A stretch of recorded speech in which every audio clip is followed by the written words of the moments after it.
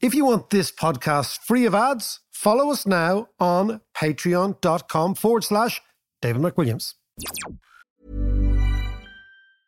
Hey, I'm Ryan Reynolds. Recently, I asked Mint Mobile's legal team if big wireless companies are allowed to raise prices due to inflation. They said yes. And then when I asked if raising prices technically violates those onerous two-year contracts, they said, "What the f*** are you talking about, you insane Hollywood ass?"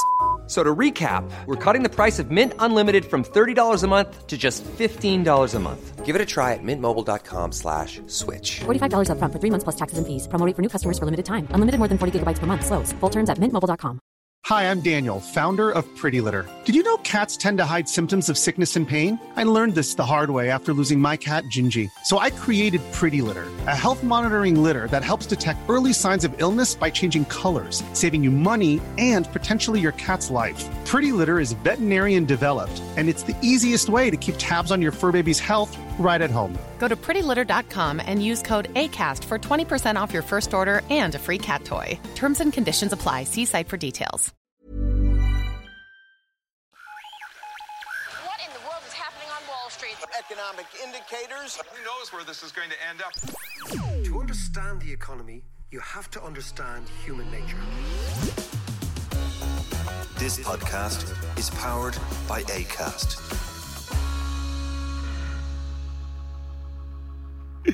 Yes. It's like a board game, do you? Do you know what I can't stand as a board game? Yeah. I used to like them, years ago. At Christmas time, up the north, Northerner loves a board game. Oh, right. Loves a board game. And would that be a Scrabble or a... Yeah, there'd be something that would really be taxing my intellect. Yeah, I thought it'd be Monopoly for you. Anyway, how are you, Head? I'm good. I've just come back from Inishbofin. Oh, yeah. Well, I was in Roundstone first. Yeah. And then it's one of my favourite places. Yesterday, I went to Cleggan, got the boat across Inishbofin, a most magical island. I've never been there before. Yeah. Amazing. Rent a little bike, up the side, there's a beach. It's an island with no cars. No, it has cars. It has cars, but there's not that many of them knocking around. And it's got an amazing beach. And from the beach, I think it's called East Beach or something like that. From the beach, you see back to Lewisburg, to Achill, to Crowpatrick, to the 12 Bends. I mean, it's absolutely stunning. And yesterday was sun, like factor 150. Yeah, right? For you. Exactly. Yes. So it was cloudy then, yeah? It's a little bit overcast. But it was just so beautiful. And I just thought, wow, in the sunshine. I know it's a cliche, but this country is gorgeous. Yeah. Gorgeous. And there's a big, as far as I remember, there's a big colony of common seals out there. As opposed to refined seals? Well, you see, the thing about common seals is they're actually not common at all. They're just really common in Ireland and off the coast of Scotland. And they're gorgeous. Big seals. yolks. Yeah. Tell you what's well worth a little day trip if you want to have a look at a seal. Right? If seals are take your fancy. The back end of Dalkey Island. Oh, I've kayaked it. And it's full of them. Oh, yeah. Huge things. And they're massive. They play with the kayaks. No, They do, yeah. They come up and they bob up one side and then they come up the other side and then come up and jump on your kayak and in order to capsize you. Oh, really? Yeah, unbelievable. But there's a big colony of them over there. Yeah, There's big white fellas there as well. Yeah. Yeah, because and silver. there's one with a dodgy eye as well. I did a documentary on them, a radio doc, yeah. You're a man of many talents. Oh, many talents. Because we're going to talk about Pride now, and you did a documentary with Tom Robinson. Well, no, I did not a documentary. I did several albums with Tom Robinson, actually. Look at you, dark horse. Look at you, Tom was great, actually. And kind of speaking of Pride and stuff, Tom explained to me, and this actually kind of links in with Inishbofin and the immigration from all those small towns in west of Ireland and all the island communities and stuff. But Tom explained to me how, he knew at an early age that he was gay, but he found it really difficult to come out in his own hometown, as you can imagine. But the relief and the joy that he experienced moving to London, to a metropolitan thing, where he told me one day that he was walking along the street with his boyfriend, holding hands. And when somebody was walking the other way, he dropped the hand immediately, like with embarrassment and shame and trying to hide. And your mum's going, hey man, this is London. It doesn't matter. Yeah. It doesn't matter. And he was one of the very first to come out as a gay man. Yes, he was. Yeah, very, very. And he was brilliant in terms of, gay rights and really advocating for that. But I also sang on one of his big hits. You did not. Glad to be gay. You did not sing on Glad to be Gay. I did, yeah. John Davis. This is a moment. Extraordinary. Play it. Tell them. Say if you're glad to be gay. Sing if you're happy that way. Hey, say if you're glad to be gay. Sing if you're happy that way. Say if you're glad to be gay. Sing if you're happy that way. Hey, sing if you're John. There you go. Your falsetto. I've been working on that. Yes, your inner Freddie Mercury coming out. That's brilliant. I didn't know that at all.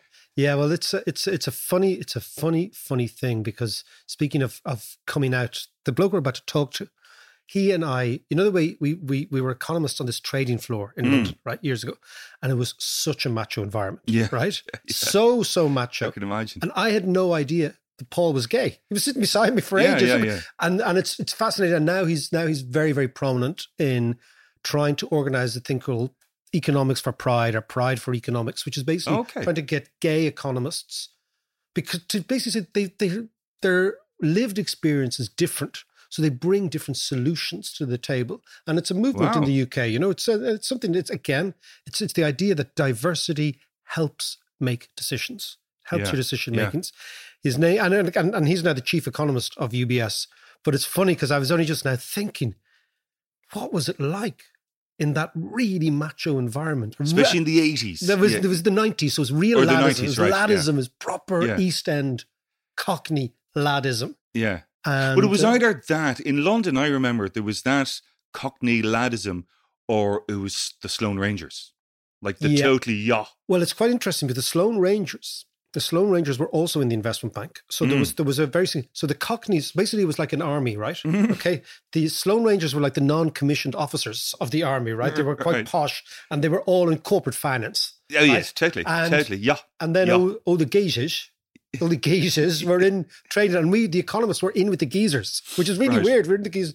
But listen, why don't we? It's very interesting, because what he talks about is the fourth industrial revolution, which is upon us, the technology and AI and etc., is going to profoundly put having proper policies for a country or for a company that involve including diversity as being absolutely essential for the creativity. So it's a fascinating stuff. So brilliant. Paul Donovan, let's go over to London and talk to Paul. Many years ago in London, I found myself working at a large Swiss bank. And this bank was getting very, very large. It was getting actually bigger every month, as far as I could see, as they kind of took over things. And the city in the early to mid 1990s was a very, very unusual, quite good fun, but unusual place to work. And one guy who worked beside me is now the chief economist of the same bank, Paul Donovan. He is on the line from London. I want to talk to you, Paul, about LGBTQ plus economics. I know that might sound strange, but you contacted me a little while ago and you said, look, here's an event that's going on in the UK. It's called Pride in Economics. It's about gay economists coming together, discussing the world from their view. I actually would love to be able to go to the event, but I won't be able to because we're stuck over here, still in quarantine in Ireland, almost. But Paul, lovely to see you. It's been a long time. It has been. It's. I mean, I still get the stream of David consciousness being beamed at me by the podcast. Of course, it's not quite the same as having it constantly next to you, for 12 hours a day. But it's almost there. How are you anyway? All good. I'm very good, thanks. And yourself? I'm in flying form, in really, really good form. And I want to get straight into this now. First of all, I want to ask you, okay, because you and I sat beside each other for a long time at work. When did you come out? So, absolutely not in the 1990s in the city. Absolutely no way. I was so deeply in the closet, I qualified for citizenship of Narnia. This was not something you could do, because the financial markets in the 90s, I mean, it was homophobic, racist, misogynistic. I mean, it was a really unpleasant place to work.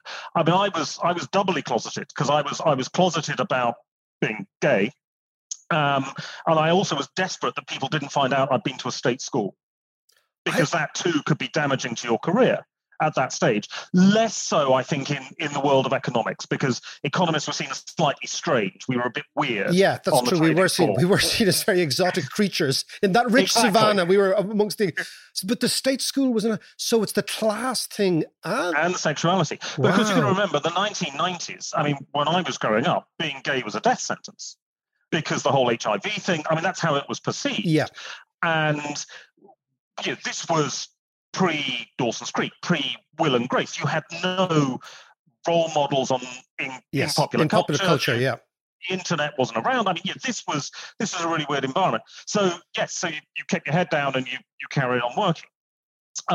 And so sort of people knew and found out gradually over time. And I suppose really for the last decade, I've been a lot more actively involved in issues around economic diversity and inclusion. That's the need for economics itself to be a lot more diverse and inclusive, because, Lord Keynes notwithstanding, we are not a particularly diverse Absolutely. group of people in society. But also looking a lot more seriously at how diversity and inclusion shape economies. And this is what I think is critically important, because in my view, diversity and inclusion is the single criteria for economic success over the next 20 years. If you don't get this right, as a company, as a country, you're not going to succeed in the next 2 decades. Now, let us focus on this, okay? Let us focus on this, because you've written about this fourth industrial revolution. We're actually living through it. And sometimes you don't realize you're living through a revolution because you're occupied with life and stuff and trying to make ends meet and do all that sort of stuff. Explain to me the link between the fourth industrial revolution and the primacy in economics and in commercial terms, and I presume in cultural terms, of diversity and inclusion. Explain this. What has changed to elevate one, and what has changed that the countries that don't get it won't get on? So what we're talking about here, obviously, is it's robotics, it's automation, it's digitization, it's the revolution in communication, all of this good stuff. And people get excited about the technology because the technology is the nice, shiny new toy you get to play with. And it's been the same in every other industrial revolution, right back to the first one, where they're getting all excited about the latest gadgets that are being produced. But when you actually look at it, the technology is the least important part of the economic success. It's the least disruptive part. So here am I, working from home in the west of England, which is where I've been since I fled London in the manner of a 16th century noble fleeing the Black Death in March 2020. That was it. I was off to my home in the country, and there I have stayed. And I've been working from home perfectly well for the last 15, 16 months. Now, to do this, of course, I need technology. I've got a laptop, I've got a webcam. The laptop's 3 years old. My buying a laptop 3 years ago changed nothing about the economy.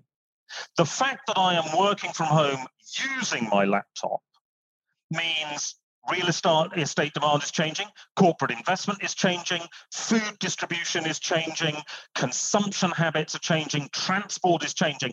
All of that is coming not from me buying a laptop, but from how I use the laptop. Yeah, no, I'm with you. Yeah, well, now this is the critical point, because if we're talking about how we use technology, what matters is people, what we so clinically refer to as human capital. It's people that make the difference. So you absolutely have to have the right person in the right job at the right time. That is your critical issue if you're going to be making a success of all the opportunities that technology throw up. If you're going to use irrational criteria, and that's what prejudice is, of course, it's irrational discrimination. If you're going to say, actually, I'm not going to hire that person. They're brilliant. They're exactly right for the job, but we don't hire women. 1970s, that was a common, too many women in the workforce. I'm not going to hire them because I don't hire gay people. I'm not going to hire them because they're a foreigner. I'm not going to hire them because they've got red hair. I use the example. No. Red-headed League, Sherlock Holmes, discrimination against red-headed people. Exactly. So you have all these weird things. If you're not doing that, if you're not getting the right person in place, you're not inclusive, then you're going to underperform. If you sort of grudgingly hire them and you keep treating them as a second-class citizen, that person is less than other people, they're not going to perform to the best of their ability. And so you end up denying yourself the real potential that having diversity and inclusive workforce can really achieve. Your decision-making is worse. If you've got a monoculture of white, Anglo-Saxon, bald, middle-aged men sitting around the table taking decisions, and believe me, I'm a paid-up member of this group now. I've got nothing against this group. But if that's all you've got feeding into an input process, you're going to miss the opportunities and you're going to miss the risks. You're not going to have the diversity you need to deal with a rapidly changing world. And you're throwing away the talent that you need to make the most of the opportunities. I mean, this is why it is absolutely essential. You don't get this right, close the company down now. I mean, it's just a matter of time before you go into terminal decline. And do you think, because I've always been fascinated between this link between tolerance and acceptance and economic growth, because it's unambiguous. And I can tell you, this country in Ireland, when we went down that rabbit hole of intolerance and dogma and religion, surprise, surprise, the economy didn't perform for 70 years. Why? Because the creative people that dislike dogma, that want that looseness, that want that urban experience, that want that cosmopolitan experience, that want to take risks in their lives, simply leave the country. So many, many brilliantly talented Irish people just left, right? It said, we're not up for the fight. We couldn't be bothered. We don't have the ammunition to fight this institution. So we're going to do our thing in London. We're going to do a thing in New York. And it is I think it doesn't surprise me that the economies that are run by dogma tend to be second rate, and economies that are free and loose and accepting and inviting for creative people and people who want to express themselves sexually, emotionally, financially are the economies that do well, which is why urban economies are always these vibrant places, or at least up until COVID. So why, I mean, the UK gets this, I suspect, right? We do, and having voted on marriage equality, actually, I think it was one of the very first countries to actually go and vote on this. Yep. Why do you, give me an example of countries that don't get this right? Either in history or right now, if you can see countries that you think, this is going the wrong way. Well, so I think there's a fantastic example from the UK in the Second World War, which is Bletchley Park. Now, Bletchley Park was cracking the Enigma code. And this was absolute number one priority. The Enigma code was supposed to be unbreakable. You had to crack this code if the UK had any chance of surviving. And Bletchley Park broke the code. And the estimation is that this reduced the length of the war by 2 years. I mean, enormous impact. I mean, in terms of lives, in terms of economy, if you want to be, trivial about it. I mean, it was huge, huge impact. And Winston Churchill said, after a visit to Bletchley Park, he turned to his aide and he said, when I told you to leave no stone unturned, I didn't expect you to take me so literally, because Bletchley Park was the model of diversity and inclusion. There were women there, for crying out loud, at a time when the women were the major computer operators at Bletchley Park. Alan Turing, who's just been put on the £50 note in the UK, was as openly gay as you could be. And everybody knew this. And we need Alan Turing because he is the best possible person for the job. Absolutely. We have them in. And the end of the war, the UK was years ahead of anyone else in terms of computer technology. Years ahead. Wow, I didn't know that. And by the 1960s, it had lost it. And it had lost it for various reasons, but mainly a lack of manpower. The key word there being manpower, because most of the computer operators were women, but women in 1945, get back to home, we don't need you now. And that lack of diversity, lack of experience cost the country. And of course, Alan Turing tragically was prosecuted for his homosexuality and committed suicide. And this brilliant mind was lost for the most trivial reasons. And prior to that, after the prosecution and before his suicide, he was writing about how he was not able to concentrate. He wasn't able to focus because of the persecution. He was undergoing chemical treatments. I mean, it was horrendous. Chemical castration or something, wasn't it? It was something. Chemical castration, psychoanalysis, all this sort of nonsense. And he was constantly being told, you're less than. So one of the people who was single-handedly responsible for shortening the duration of the war and was being lauded because he was absolutely the person who needed to be recruited for Bletchley after the war is being told, no, you're being told literally you're subhuman.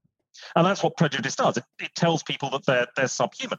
And that's an example, I think, of where you have diversity producing enormously important results. And then that very abrupt, May 1945, you abandon that diversity and it all comes crashing down. And an enormous economic advantage and, of course, the social and humanitarian arguments just come collapsing down with it. And it takes decades to overcome that prejudice that had been abandoned in the face of economic and military necessity in 1939. Now, Paul, you also, I mean, I love these examples because they're a microcosm of broader societal trends. And there's no doubt, but there is also a lot of people who are conservative who feel intimidated, feel threatened, feel morally in some way, I don't know, threatened by. What do you say to those folk, who aren't bad but are just blinkered? Well, this is where I think the technology of the fourth industrial revolution can help, because there's a concept called parasocial contact theory. It's two parts. So contact theory is you are less likely to be prejudiced against people that you're friends with. Yeah. Because you know them and you see that they're just like you. And the moment that you start to realize, actually, they're just like me, it becomes very, very difficult to portray them as somehow subhuman, somehow less than you. Very, very difficult to do that. So if you can form friendships, if you can form some kind of social contact theory, that reduces prejudice. Parasocial contact theory started actually in the 1930s with radio. And what psychologists found is that people started forming virtual friendships with radio characters on soap operas. So there's a soap opera in the States called The Goldbergs, which is about a Jewish family in New York. And it's argued this substantially reduced anti-Semitism in the United States because people became emotionally invested with Mr. Goldberg or Mrs. Goldberg or daughter Goldberg or whatever it was. And it was, I think, when the Sun went away to the Second World War, because it was obviously running during the Second World War, it was the most listened to radio program ever up to that point. And then, of course, you've gone to television. You've got even more parasocial contact because you're not just listening to them, you're seeing them, and then you become really emotionally involved. So Michael Cashman, Lord Cashman, who is now in the House of Lords, but obviously was an actor on EastEnders, had a gay kiss. And I mean, this provoked horror in the UK tabloid media and these horrendous homophobic headlines. But because he was sort of playing everyman, people identified with him and the character he was having a kiss with, Barry. They identified with those characters and they saw they weren't threatening. And that sort of chipped away at the sexuality prejudice, for example. And now, of course, what we have is social media. And this has done a number of things. It's reduced the barriers. So now it's a lot easier to go out and broadcast. I mean, you still have to have a certain amount of time, but and some money, but it's not like it used to be. It's democratizing mass communication. And you've got even more interaction because you're not just listening or watching the person. You've got the comment section. And the comment section, you can interact with the broadcasters or whatever.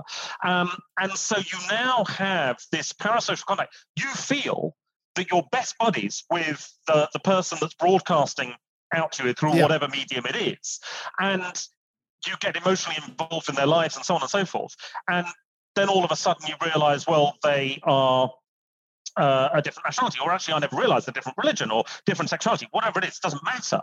You get that degree of bonding and that helps to bring down the prejudice. So I think that there are positive ways. Now there are negatives as well from social media, as we know. You can go down a very dark place. I mean, when I was researching my book, the worst couple of months of the research were looking at white supremacists in the United States and how they manipulate social media and so on. And it was just, it really, really depressing section to be researching. Give me an example of that. Give me an example, because I tend to avoid those rabbit holes myself. Well, so you can, the problem is minority groups benefit from social media because they get the parasocial contact, they get the networks, you're able to contact each other. And that's hugely important if you're, particularly with sexuality, where you're sort of evenly distributed around the country. You know, roughly 10% of the population is LGBTQ+, you're genetically, rules of genetics mean you're evenly distributed. So, you know, you can feel like you're the only gay in the village, to quote a very old sitcom from the UK. And you feel isolated, but then the social media network brings you together. The problem that we keep forgetting is that the persecutors, you know, the extremists, are also a minority in society. Yes. And so they coalesce around the same dynamic. Exactly the same tools. Yeah, exactly. And so, you know, there have been a number of biographies of people who've been pulled out of these, you know, cults. The Westboro Baptist Church, which has got absolutely nothing to do with Christianity, in my view. It's a horrific organization, but members of the founding family. This is very deeply homophobic, but it's tiny, isn't it? Racist. They picket military funerals in the United States. That's what they're notorious for. And there are people from the founding family who've come out, who've escaped the clutches, and their biographies report about, you know, the closed world view that you have, and everything that doesn't agree with your view is fake news. Yeah. And but you've got this sort of closed circuit, and then there's the white supremacist movement in the States. David Duke's godson, who was due to take over the mantle of leadership, was also brought out of this and has written a biography about his time there and about how he was brought out. But again, it was this: you listen to the podcast rather than watch. I'm with neutral television, that kind of thing. So, I mean, it's very, very dark about how this comes through. But the good news is that you can also tackle prejudice and bring prejudice down the other way. If you think about where we started, Paul, you and I were just chatting about it. I do remember those trading floors, and I'd just been completely intimidated by lots of the geezers, right? And it was just a big lads culture. That's what it was, right? Yep. And all the girls on our trading floor had to be lads as well. I mean, the whole thing was, and it was just ahead of Britpop and ahead of all that sort of stuff that was so laddish as well. And we've come a long way. Yeah. You know? No, and I think we have to recognize the progress. I mean, there has been huge progress on a lot of areas. And it's because people are more aware. And I don't think we should underestimate things like YouTube. The fact that you can see prejudice happening in front of you, when someone with a smartphone is recording it and posting it on YouTube, that actually is very powerful because you can't ignore it anymore. And that forces you to confront it. And that, I think, is very helpful because what it does is it challenges your own prejudice. And we're all prejudiced. Everyone's got prejudice. And Erica Karp, who was a colleague of ours who was in global equity strategy back in the day, so I interviewed her for the book, and she always said, I'm the ideal candidate for prejudice because I'm a woman, I'm Jewish, I'm a lesbian, and I'm short. And she has this fantastic line, which I always quote. She said, I always try to make people feel a little bit uncomfortable. You don't want people feeling really uncomfortable, because they're really uncomfortable, the barriers go up. Yeah, of course. But if you make somebody feel a little bit uncomfortable, they're challenging their own prejudice. And that's, the laddish culture of the 90s in the financial markets. No one was feeling uncomfortable there as long as you were a lad. I was feeling bloody uncomfortable, sat there and in my isolated bubble. But if you were a lad, you weren't feeling uncomfortable. But if you start to make people question, start to challenge, make them feel a little bit uncomfortable, that starts the process of this. Now, you were writing, and that gets us where we are. You were writing, I just saw today, about an LGBT investor, an LGBT economy. Is there such a thing? I mean, of course, the economy is, I always thought it's many things, but what it is as well is it's a bunch of daily experiences. That's what it is. It's economic life, right? Commercial life, whatever you want to do. Would you go so far as to say there is an LGBT economy, that pride in economics, that this idea that there is something else going on within the LGBT community? There is. I mean, this is one of the key points, that if you are part of the queer community, you have to invest differently from somebody who is unfortunate enough not to be part of the queer community, because you have a totally different life experience. Nowhere in the world do we have equality. Nowhere.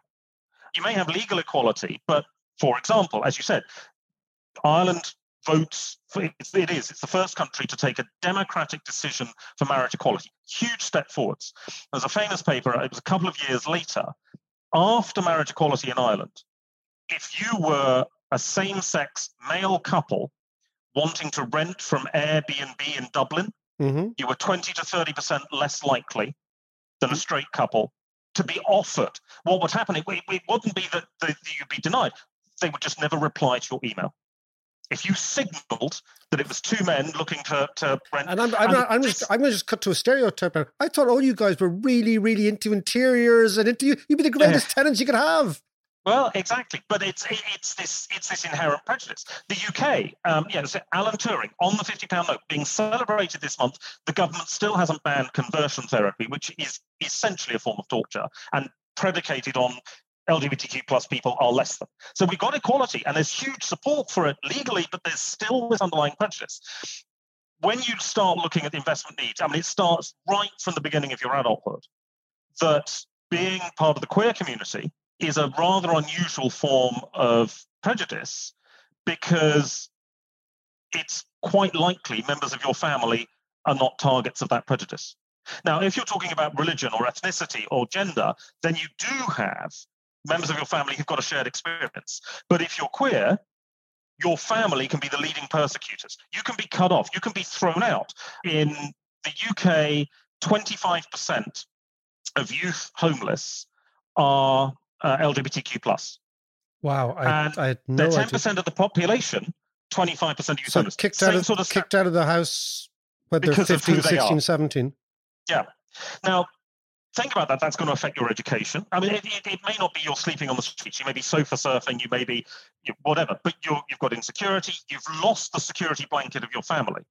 It's a lot harder to take risks if you don't have that family network to fall back on. Yep. You might lose inheritance. You're not going to be saving money at that age. You're going to find it a lot more difficult to get the education you need, particularly in countries where education is a lot more expensive. So in the States, this is a huge issue. So you can see here, right from the start, social attitudes, nothing to do with legality, social attitudes really affecting your contribution in the economy, how you save, how you invest. Job security, even if you've got legal job security, half the LGBTQ population of America are not out at work. And they're not out at work because there is prejudice. And you think, well, if I'm out, I'm not going to get the promotion opportunity. I'm not going to get put on that training course. If you're not out, the stress of not being out leads to underperformance. I mean, the constant stress in the 90s of having to think about, editing what I'd done for the weekend. In a casual conversation at work, you edit. You're constantly editing the pronouns. I mean, it's you're living on your nerves. Stressful, yeah. It is stressful. Yeah. And that affects your productivity. It affects your output. In boring economic terms, I mean, it's just wrong, but it is going to have an economic impact. And that, again, changes your ability. And, of course, you can't have the same job opportunities that a straight person is going to have. So I remember a few years ago, a headhunter called me up and was saying, well, look at this fantastic opportunity, a sovereign wealth fund. You'd be great for it. And they know of your work. They'd be very keen to hire you. And I got a fair idea of where this sovereign wealth fund was. And so, although I wasn't married, I killed the conversation by saying, and can I bring my husband? And that's it. The conversation ends, and there is no... There's a click on the far side of the phone. Exactly. Now, as I said, I wasn't married, but it was still just sending that signal I knew was going to terminate that career opportunity for me. Not that it was a career opportunity I wanted. I'm, still at the same bank after almost 30 years. I'm not looking to leave, but... Yeah, no, I hear you. That's the sort of problem. And that's what we're dealing with these days. So these things do change the economy. They do change how people perform in the economy. It means if you're queer, you probably need to be holding more cash because, you may lose your job. You've got to have that insurance and so on and so forth. You've got different healthcare costs. You're less likely to own a home. You're more likely to live in an expensive area for safety. I mean, all these sort of things come through. Just finally, before we go, let's think about our little economics game, okay? And you and I were in the trenches many, many years ago, learning, it must be said, learning on the job, very much so. And actually, we're painting a picture of this horrendous trading firm, but it's actually very enjoyable. The whole thing was an unusual experience. Economics is very, very lacking in diversity, Okay, we know that. We know that it is basically middle-aged white blokes, right? And has been for a long, long, long time. And even women didn't get a look in until quite recently. Yep. How do you think economics will change as it becomes more diverse? I hope that what we will start seeing is better analytics of the problems. Because inevitably, if you've got people from diverse backgrounds, they're going to have different approaches to economic problems, to economic challenges, different ways of thinking. And they'll be prepared to stand up and say, actually, no, that's not what we should be doing, or that's not what we should be researching. And we see this now. I mean, it's more difficult with sexuality and race because it's more difficult to get data on that. But on gender, we know that topics which affect women in the economy are woefully under-researched in economics, because particularly in academic economics, there's a shortage of female academics rising through the ranks, writing research on these particular topics. There's also, I think, a risk of self-censorship, that if you are in a stereotypically, white, cis, straight male profession, and you think, well, I need to advance, then you sort of edit yourself. So, for example, women will not talk about their families at work, for example, and they won't in economic terms.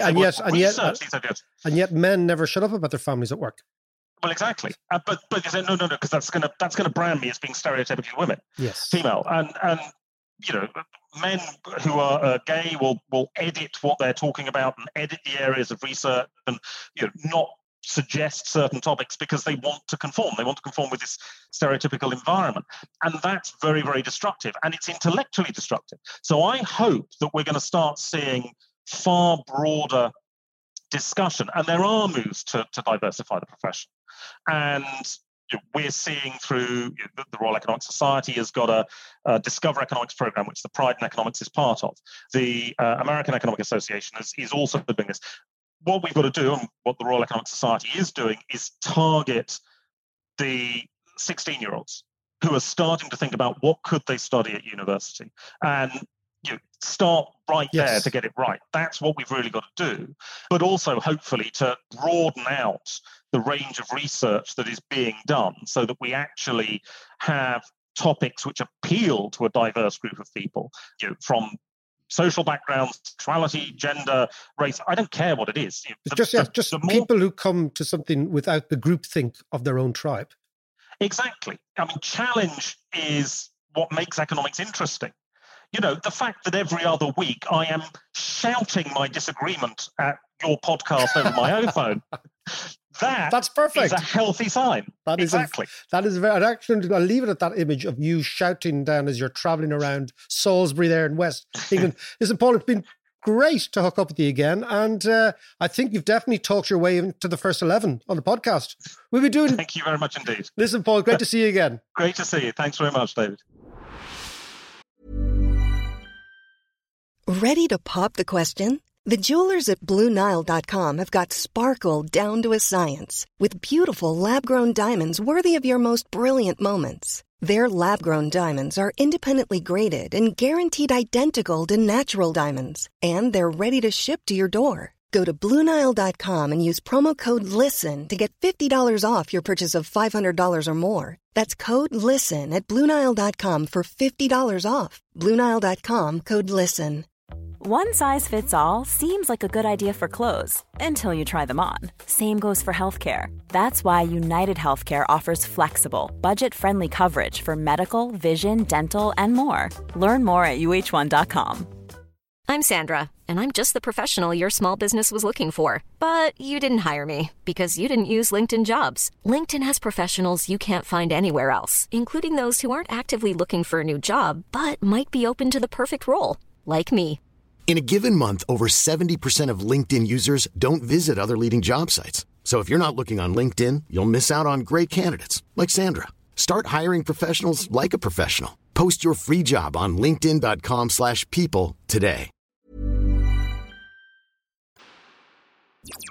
So this team of the first 11. Oh yes, the first 11. It's going to be very, very. It's very, very inclusive. Be very diverse. It's not only inclusive. It's no more 11. It's like 111. It's the first 28,000. It's the squad. It's the squad. The podcast has a squad. Yeah, it is a squad. And we rotate the squad. Now, it was lovely to talk to Paul again. It's lovely to see a fella you haven't seen for like 25 years. And you kind of, it's funny, you pick up straight away. It's like this, as if there's no huge distance, even though your lives are totally different, because you had this period of 5 or 6 years working together. And it was like, these were 12-hour shifts all the time. It was like, it was really full on. It's like as if, oh yeah, I haven't seen you for a little while. Yeah. But fascinating the way he's talking about, and this is something that accords with our thinking a lot, that the connection between, so creativity is the elixir of all economic growth. And economic growth is what makes everything possible. In the sense, it gives you the resources, it throws off the resources. So if you don't have innovation, you don't have growth. And if you don't have growth, you don't have all sorts of other good stuff, right, that you can get with, right? Yeah. But at its core, innovation is an act of dissent. If you imagine that to innovate is to dissent, because you're saying, I can do something better than that, right? I can dissent from the average or from the way in which people used to work, right? So therefore, the more you encourage dissenting people and dissenters, the much more likely you are to get very good decision-making and much more creativity. And what he was talking about, Bletchley, where they broke the Enigma code. Yeah, Turing and the Turing. But also he was talking about, it's not just Turing, it was women. So that was amazing. Yeah. Loads of women were computer programmers. And then in 1945, the Brits said, okay, well, all you guys go back to home now. So they just took all that knowledge and parked it and never used it. So what he's saying, and I think is that in our new world of this fourth industrial age, which is the age of AI, it's the age of technology, it's the age of communication, the world that we live in, right? Where you can actually technically work from anywhere, as long as you have the smarts and the technology and the network and the contacts. What he's saying is that the premium for the right person at the right job at the right time goes through the roof. Now, if you are, for some prejudicial reason, deciding that you don't want black people or gay people or whoever it happens to be, right? Yeah. What you do, or women, for example, what you do is you profoundly limit your options. And he's saying companies that go down this road, he said, are dead. Yeah. They will not be able to compete. Yeah. And countries that go down this road are dead. And again, there was an interesting... Richard Florida, you remember him? Yes, I do, yeah. He's an urban economist. Yeah. And he wrote this very interesting paper a long time ago on the gayest cities in America. And it was a very, very simple correlation. Right. What he was saying is that the gayest cities were the most wealthy, right? And what he was using gayness as an indicator for tolerance, right? Right. Okay. So if gay men and women come to a city, they can live there, they can be accepted, they can live a full normal life. And what you find then is within these cities, then there's a sort of a creative chemistry that goes on. And it's not ideally correlated one for one, but it's just an interesting observation that the cities that are tolerant, not only tolerant, but the cities that are accepting of and welcoming to the gay population tend also to be the cities that have the highest GDP. And that goes for companies then as well. Goes for companies as well. And it's interesting because I over the last couple of weeks, I do a lot of work with Intercom, their podcast. And we just did a series on Intercom Pride. And it was just, the people in the company telling their story. Yeah. But it was the fact that it's the diversity and the acceptance and all that kind of... Yeah. Intercom are, one of the Irish unicorns. Yeah, no, it's true. So I think it's really fascinating. And I think that it's just interesting to talk to Paul about 25 years ago in London. There's no way in the world he'd have come out. No way. Yeah. But he said something quite interesting as well. He said 2 things that he was most scared about revealing was the fact that he was gay and the fact that he went to a state school. Right? Right. Because it was such a class-oriented thing. And when we came from Ireland, they couldn't place us. Right. So the paddies could actually go in and they just didn't know who we were. Yeah, right? Yeah. But if you were English, it was that, what school did you go to, class thing going on, and the way you spoke and your accent and whatever else. And it's fascinating. And I mean, there is going to be a massive, massive improvement in economics if economics embraces diversity and we get people with different accents, different skin color, different sexual orientations, different genders, whatever, becoming involved in the decision-making process of economics. And I, for one, absolutely welcome this, John, because I think this is what's going to bring economics away from the remoteness of academia back into people's everyday lives where it should be. Just a quick note to say thank you to all our Patreon supporters. And if you fancy supporting us on Patreon, you can check us out at patreon.com/David McWilliams.